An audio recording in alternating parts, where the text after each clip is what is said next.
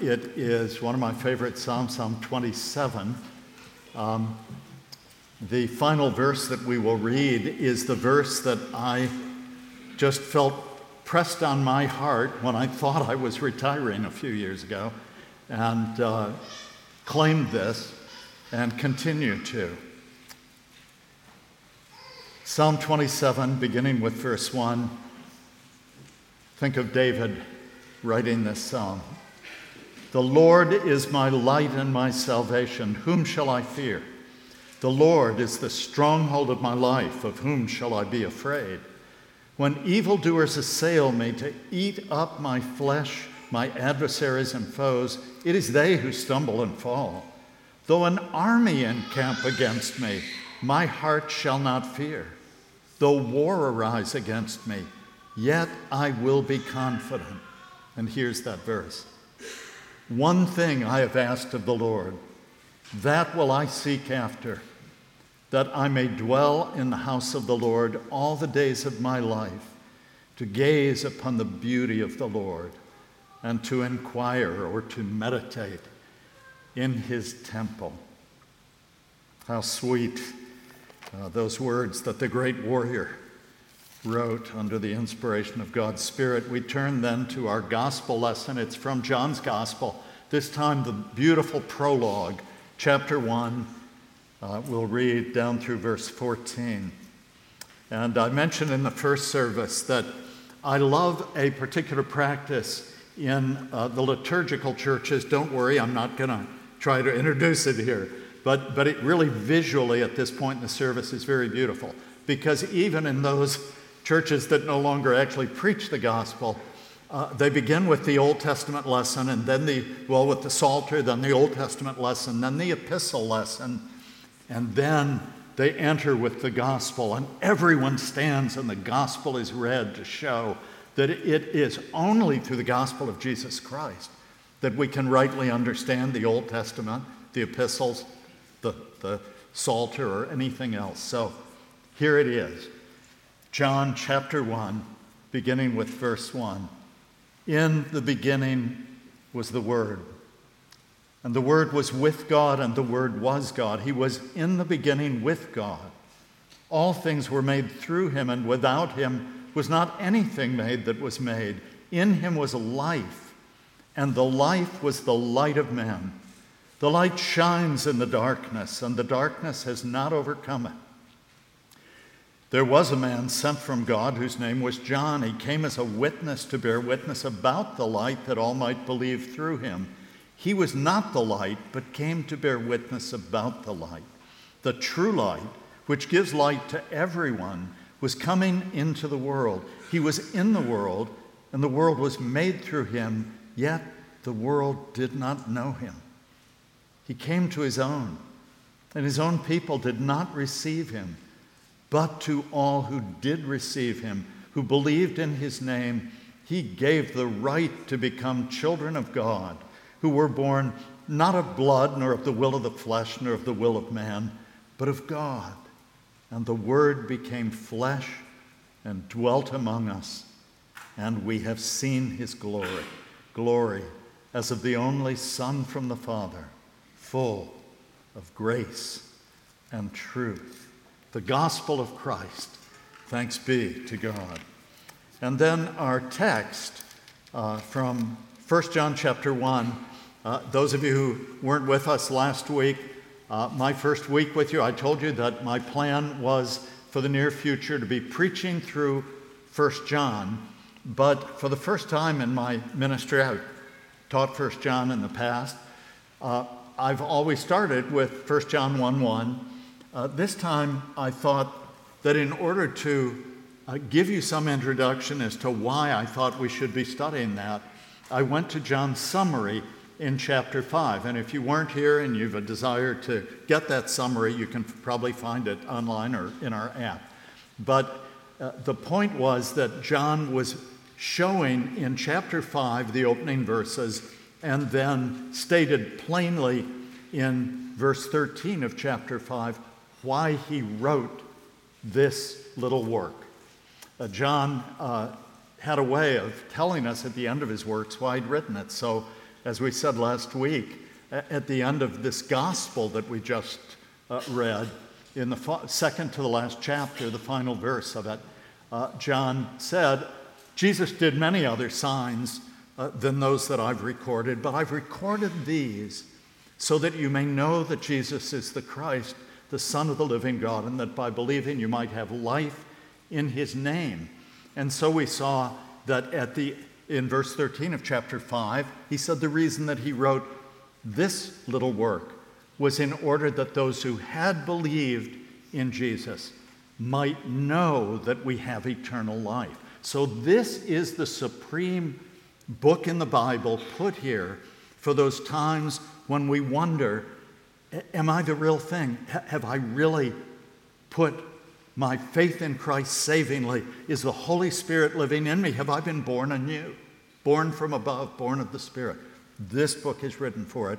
And as we saw in the first 3 verses of chapter 5, he brings together the 3 tests that we are to apply and winds them all together. So it was a good place to begin by saying, these are the tests that we're going to be looking at as we study this book. And I called them vital signs. They are the way that we take the blood pressure, pulse, and respiration of the Spirit and tell, am I alive or dead spiritually? They address troubles that apparently this church was facing. It's easy to reconstruct the problems that John was facing. There was clearly a doctrinal issue, a matter of the mind. There was a denial that Jesus was actually God's Son come in human flesh. There was an ethical component. There was clearly a teaching that said it doesn't matter whether or not you're sinning, it's not going to affect your state with God. And there was a relational component.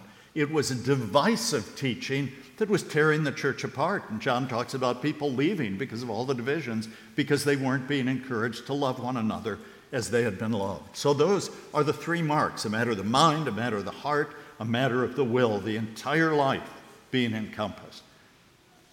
And now I'm actually going to read this text, beginning with verse 1. That which was from the beginning. You can hear the echo of his gospel prologue that we just read. That which was from the beginning, which we have heard, which we've seen with our eyes, which we've looked upon and have touched with our hands concerning the word of life. The life was made manifest, and we've seen it and testified to it and proclaimed to you the eternal life which was with the Father and was made manifest to us.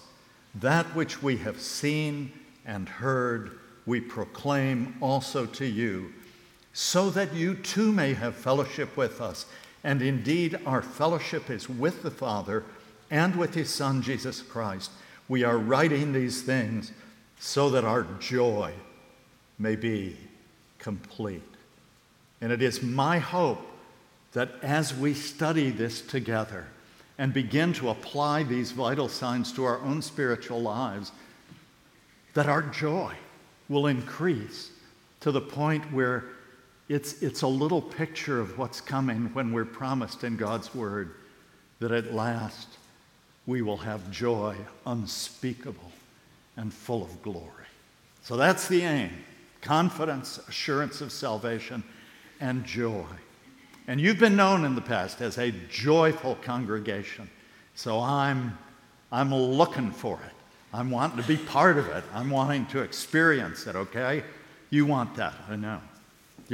I think you're pretty joyful right now. I pray so. You're hoping I'll be brief. You're living in hope. I want to ask 3 questions of this text. And they relate to what John says he wants to proclaim to us. He says, I want to proclaim to you the word of life. And so I want to ask 3 questions of that. What does he mean by the word of life? What is the word of life? Secondly, 2,000 years removed, totally different culture, totally different time in history. Why should we believe it? It's a beautiful story. It's brought comfort to a lot of people, but why should we believe that it's actually true, that these things actually happen? And then thirdly, if we believe and receive this word of life, What should we expect to see happen in our lives and in our communal life together? So that's where we're going. First of all, what is this word of life? In summary, it's just a compressed way of speaking of the gospel, good news. He's proclaiming the gospel in its very essence, and it has two aspects, as it always does, and that he makes clear in these verses. And the first is that this word of life is a word from eternity. It's not simply something that is the result of the deep thought and contemplation of a particularly gifted philosophical mind or religious leader or person with prophetic gifts. But he speaks of this word first as in the beginning. Well, what beginning? The beginning of God's dealings with his ancient people, Israel? The beginning of the heavens and the earth? No, we know because we have his gospel, what he's talking about. Remember the words we just read. In the beginning was the Word, and the Word was with God, and the Word was God. He was with God in the beginning. All things were made through him. So if they were made through him, he was before the beginning of time, before the beginning of the creation of this cosmos. In fact, if you arranged the Bible in chronological order, I suspect that the first verse would be John 1:1. In the beginning was the Word. And after that, all things were made through him, and without him nothing was made that has been made. And so there's this emphasis first on the fact that John is saying, this one that I've come to proclaim to you is not simply another person like every other person you know, even the best that you know. This one has come from God. Now you may say, I've got that, move on. Let me just bear down on it for a minute, try to show you why I think this is so important that we grasp it. And as I told you last week, I'm always preaching to myself, so this is why it's important for me to grasp this. I don't know about you, but when I really mess up in thought or word or deed, there's a part of me, in spite of having preached this and studied, the truth of the gospel and of the Godhead and having preached the Trinitarian faith, there's a part of me that can easily lapse, especially if I'm tired and kind of down and, I can't believe I said that, or I can't believe I did that. That I have this immediate picture that God the Father is really mad and Christ is kind of standing there trying to keep him from popping me a good one.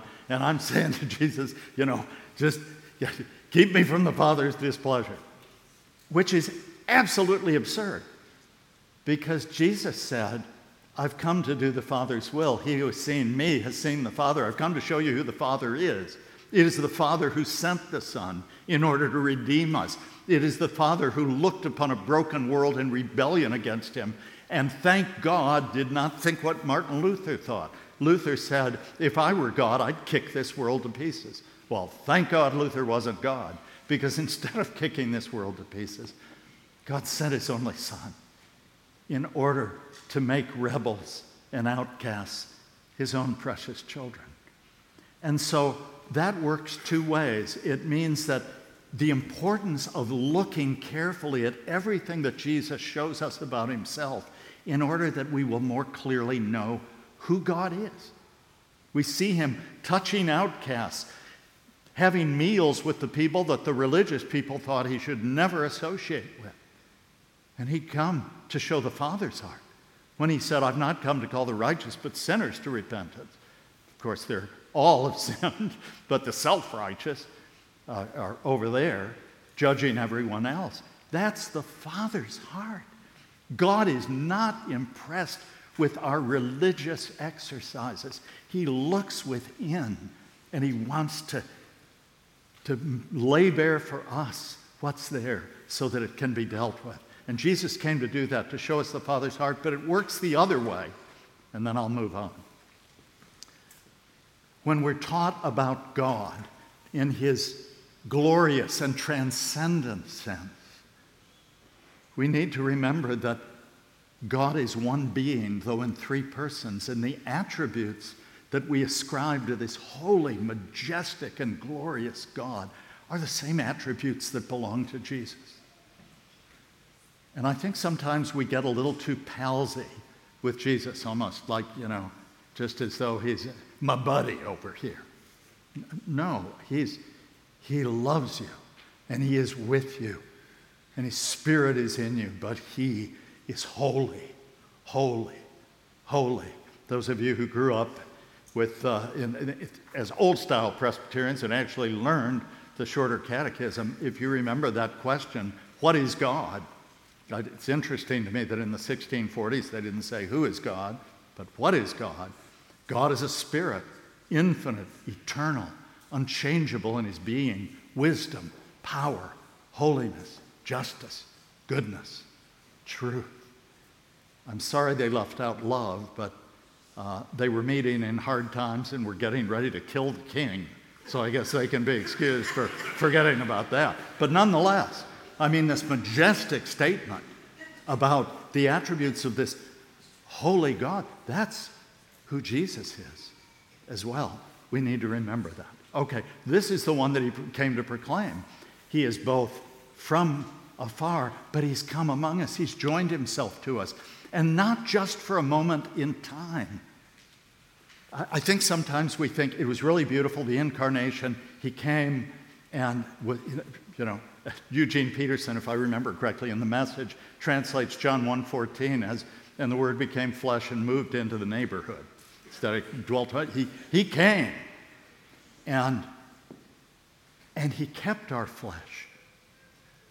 In the mystery of the incarnation, the one through whom the universe was spoken, the one who was with God in the beginning, tabernacled himself within his mother's womb. We can't fathom the kenosis, the pouring out of himself.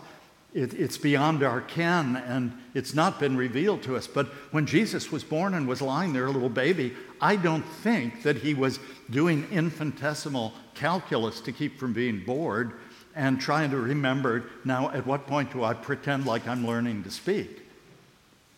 He became one of us. He humbled himself, became a baby who had to be changed and fed and protected and clothed. And he grew up with that. We read that he was tempted in all ways as we are. Sometimes when we're tempted, we feel defeated. We think, I shouldn't still be tempted by that. If I were a better Christian, I wouldn't be tempted like that. I confessed to you last week that apart from God's grace, I'm like Oscar Wilde, who once said, I can resist anything but temptation. I just, there it is. It comes on strong. And one of the ways the enemy defeats us is by making us think that by feeling the temptation, we're already defeated. No. Jesus was tempted in all ways as we are, the scriptures tell us, yet without ever yielding to it. So actually, he knew temptation better than we did because he took it all the way to the end. He never collapsed. He took it until it released because it couldn't defeat him. And then, having accomplished redemption, he raised up a human body in this new glorified body that's one day will be ours in the day of resurrection. And took it into the presence of God, and for eternity will bear the scars of our redemption. It's beyond anything we can comprehend, but we dare not just think simplistically about the incarnation. This is the God-man that he's proclaiming to us. The utterly unique God-man who came. Why did he do this? He came for you. He came for me because he loved us that much. He would not leave us in our brokenness and rebellion and sin. He came to make us his. Why believe it? Beautiful story, but John tells us, he says, what I'm about to say to you, I maybe heard it first through the prophetic writings as he was growing up, the promise of the one who would come. And then he'd been a disciple of John the Baptist, and so he'd maybe been there when John pointed and said, behold, the Lamb of God who takes away the sin of the world. He'd heard this, and then he said, and we've seen with our eyes, and we've looked upon, which is, we didn't just see, we began gazing upon him, concentrating upon him. He now became a focus to us. We were studying him, watching every move. And we've touched him with our hands. Remember that in the Gospels, John is portrayed as kind of being like a little brother to Jesus. And when they would eat in the East, they didn't sit in chairs as we do, they reclined. And it seems that John was the one who reclined next to Jesus on his chaise. And if somebody wanted to ask Jesus something, they'd say, "Hey, John, would you ask him?" And John would lean back. There was this intimacy of family friendship. And he says, "I knew him." Every one of these disciples who had been such a coward that after making bold profession, when Jesus said, "One of you will betray me," and they all said, well, they said, "Is it I, Lord?" except for Peter. And Peter said, "These clowns may, I won't." And of course, he more famously than any. But they ran from him. And yet within a few days, every single one of them was standing in the place where Jesus had been arrested, tried, and crucified, boldly proclaiming, and they would go one by one after another to a painful death, testifying that what they had heard and seen and gazed upon and touched was true. And I contend that a group of people like that, somebody would have broken and said, okay, I guarantee you I would have. If this was made up, about the time they showed me a cross, I just said, "Where's the pinch of incense? Caesar's Lord. Okay, let me go home." But they didn't. Why?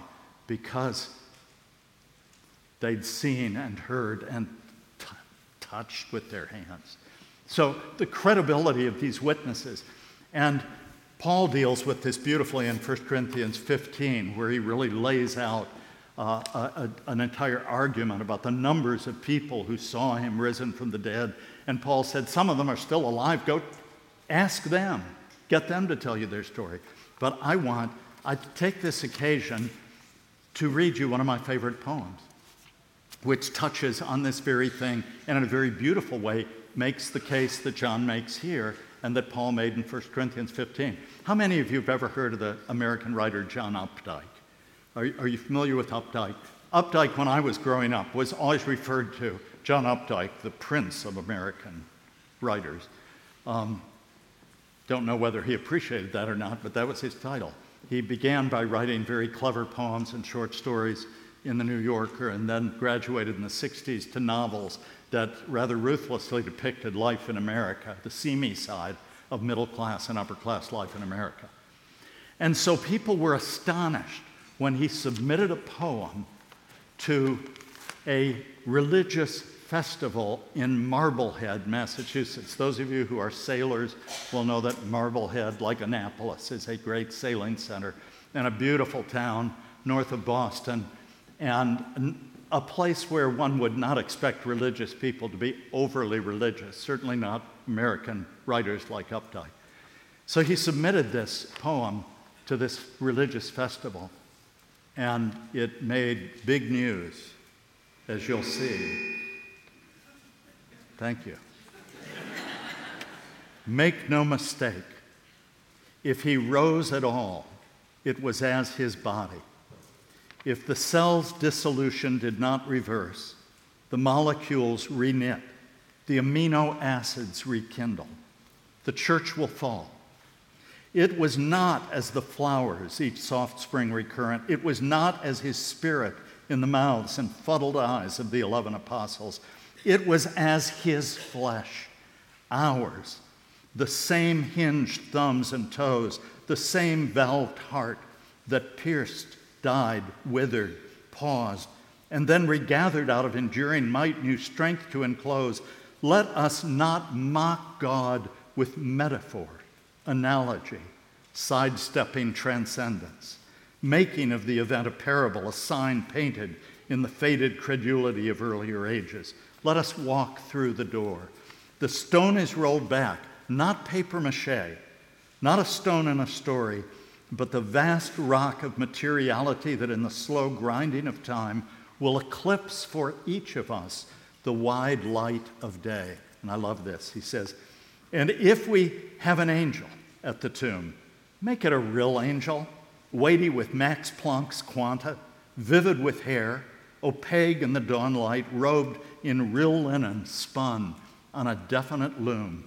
Let us not seek to make it less monstrous for our own convenience, our own sense of beauty, lest awakened in one unthinkable hour, we are embarrassed by the miracle and crushed by remonstrance.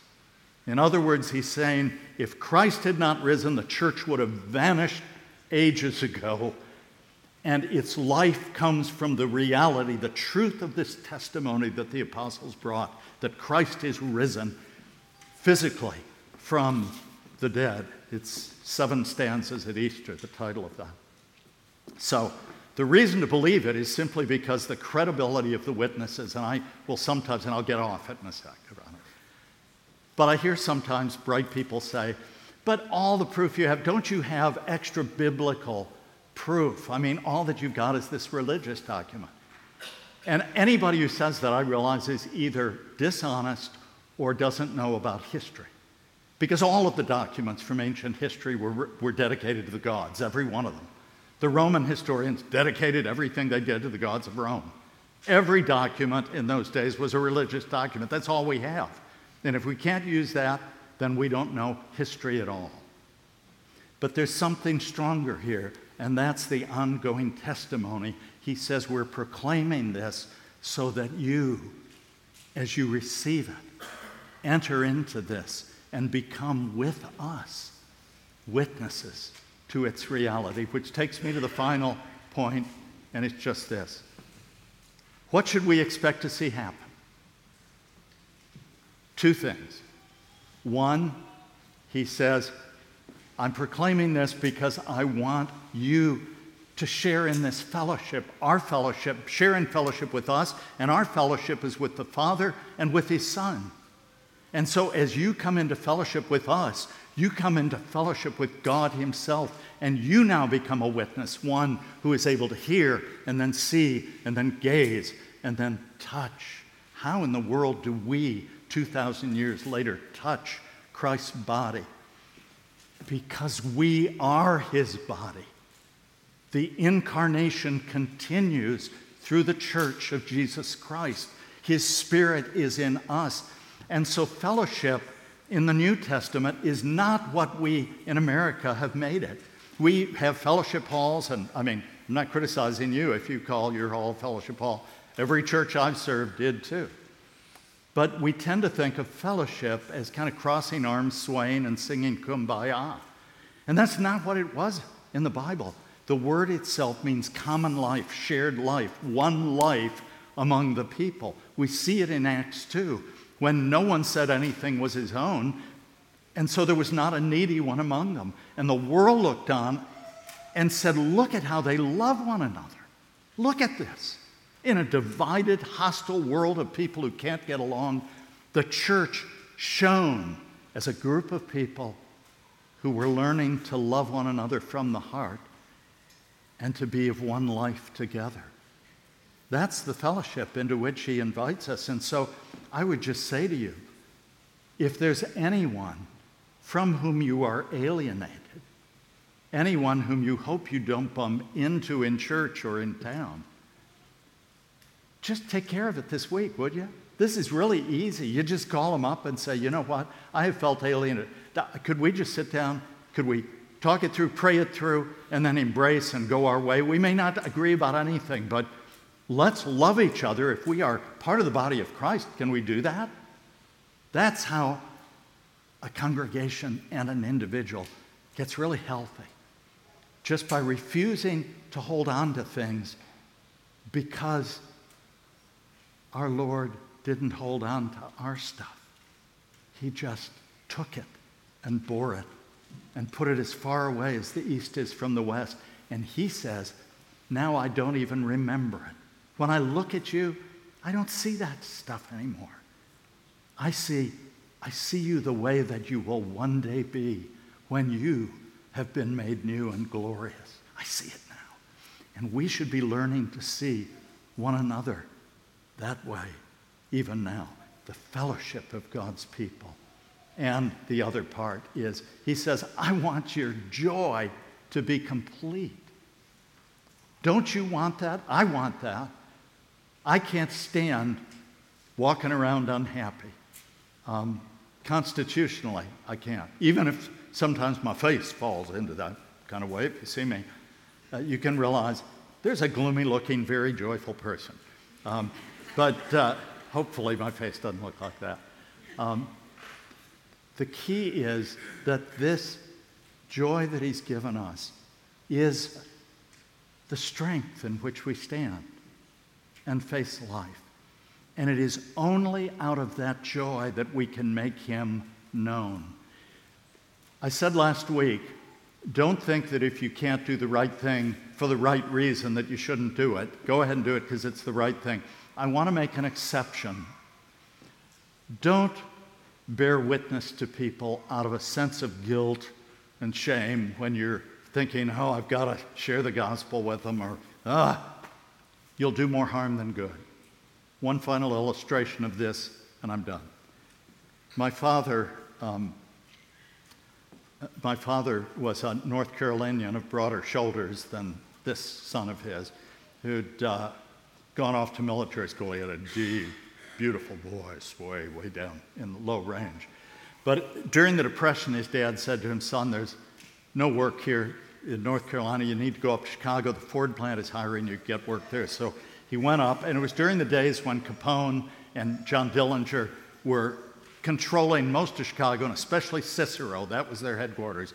So Dad, the Ford plant was in Cicero in those days. Dad had worked all day at the Ford plant. He was exhausted. Some moody people had gotten a hold of him. He'd come to Christ. He'd grown up Presbyterian, but it was a moralistic thing. He was trying to be a good guy, but he didn't know that he needed to be born again. So these moody people had gotten a hold of him, and he'd been born anew, and he was told D.L. Moody never went to bed without witnessing to someone. That was his promise to himself, and every one of us should take, so Dad made that promise. And this night, he was exhausted. It was cold. If you've been in Chicago, the wind off the lake actually has a name. It's called the Hawk. And the Hawk was blowing, and his collar was turned up, and he hadn't shaved his stubble. And his sun is going down, and he's going to catch a streetcar to go home, and he realizes, I haven't witnessed anybody. And he looks up, and there's this prosperous-looking gentleman in a frock coat and a bowler hat standing under the street lamp, kind of looking down at my dad a little bit uncomfortably and trying to move further under the light. So Dad's thinking, I've got to share the gospel with this guy, or he's going to die, go out into eternity. His blood will be on my hands. So Dad's trying to get up the nerve to go. He just doesn't want to do it, but he's got to do it. So he'd walk toward the guy, and the guy'd go further under the lamp. And Dad would turn and say, I can't do that. Yeah, I've got to do it. And he'd thrust. So this guy's watching this shady-looking dude, And all of a sudden, Dad saw the streetcar coming. And he thought, it's now or never, I've got to do it. So he strode up to the man and said the only thing he could think of, Mister, are you prepared to die? And the guy sprinted for the streetcar. The doors opened. The guy just dove on. And Dad just waved the car on, realized that was not the right approach. And he said, I'm sure that guy, to his dying day, told his grandchildren the story of the day one of Capone's men almost got him. He didn't realize it was one of God's foolish men. I say that because people are drawn to joy. They're drawn to congregations that are filled with joy. They're drawn to people. We all are. And the joy of the Lord, not a false smile when your heart is breaking, but the deep joy that's there even when a Christian is going through grief. I can testify to that. I lost my wife 2 years ago. And the joy of knowing where she is and of knowing that I'll be with her again at last. Hopefully not for a little bit, but hope I get to stay with you a while. But that joy sustains us. And John wants that for you. He wants it for me. Do you want it? Go get it. It's God's will for you. You don't have to say, if it's your will, grant me your joy. You say, Father, you've promised through your word. I want to start walking in this joy and become strong. Father, how I thank you for this congregation. I thank you for its history. I thank you for the churches that it has planted and for the ways in season and out of season that you have continued to use it for your glory. And I pray that we're on the cusp of a whole new day, a new chapter, a new period in which your joy is manifested in worship, in study, in preaching, in life together, in outreach to the community and to the ends of the earth. So get glory, we pray. In Jesus' name, amen.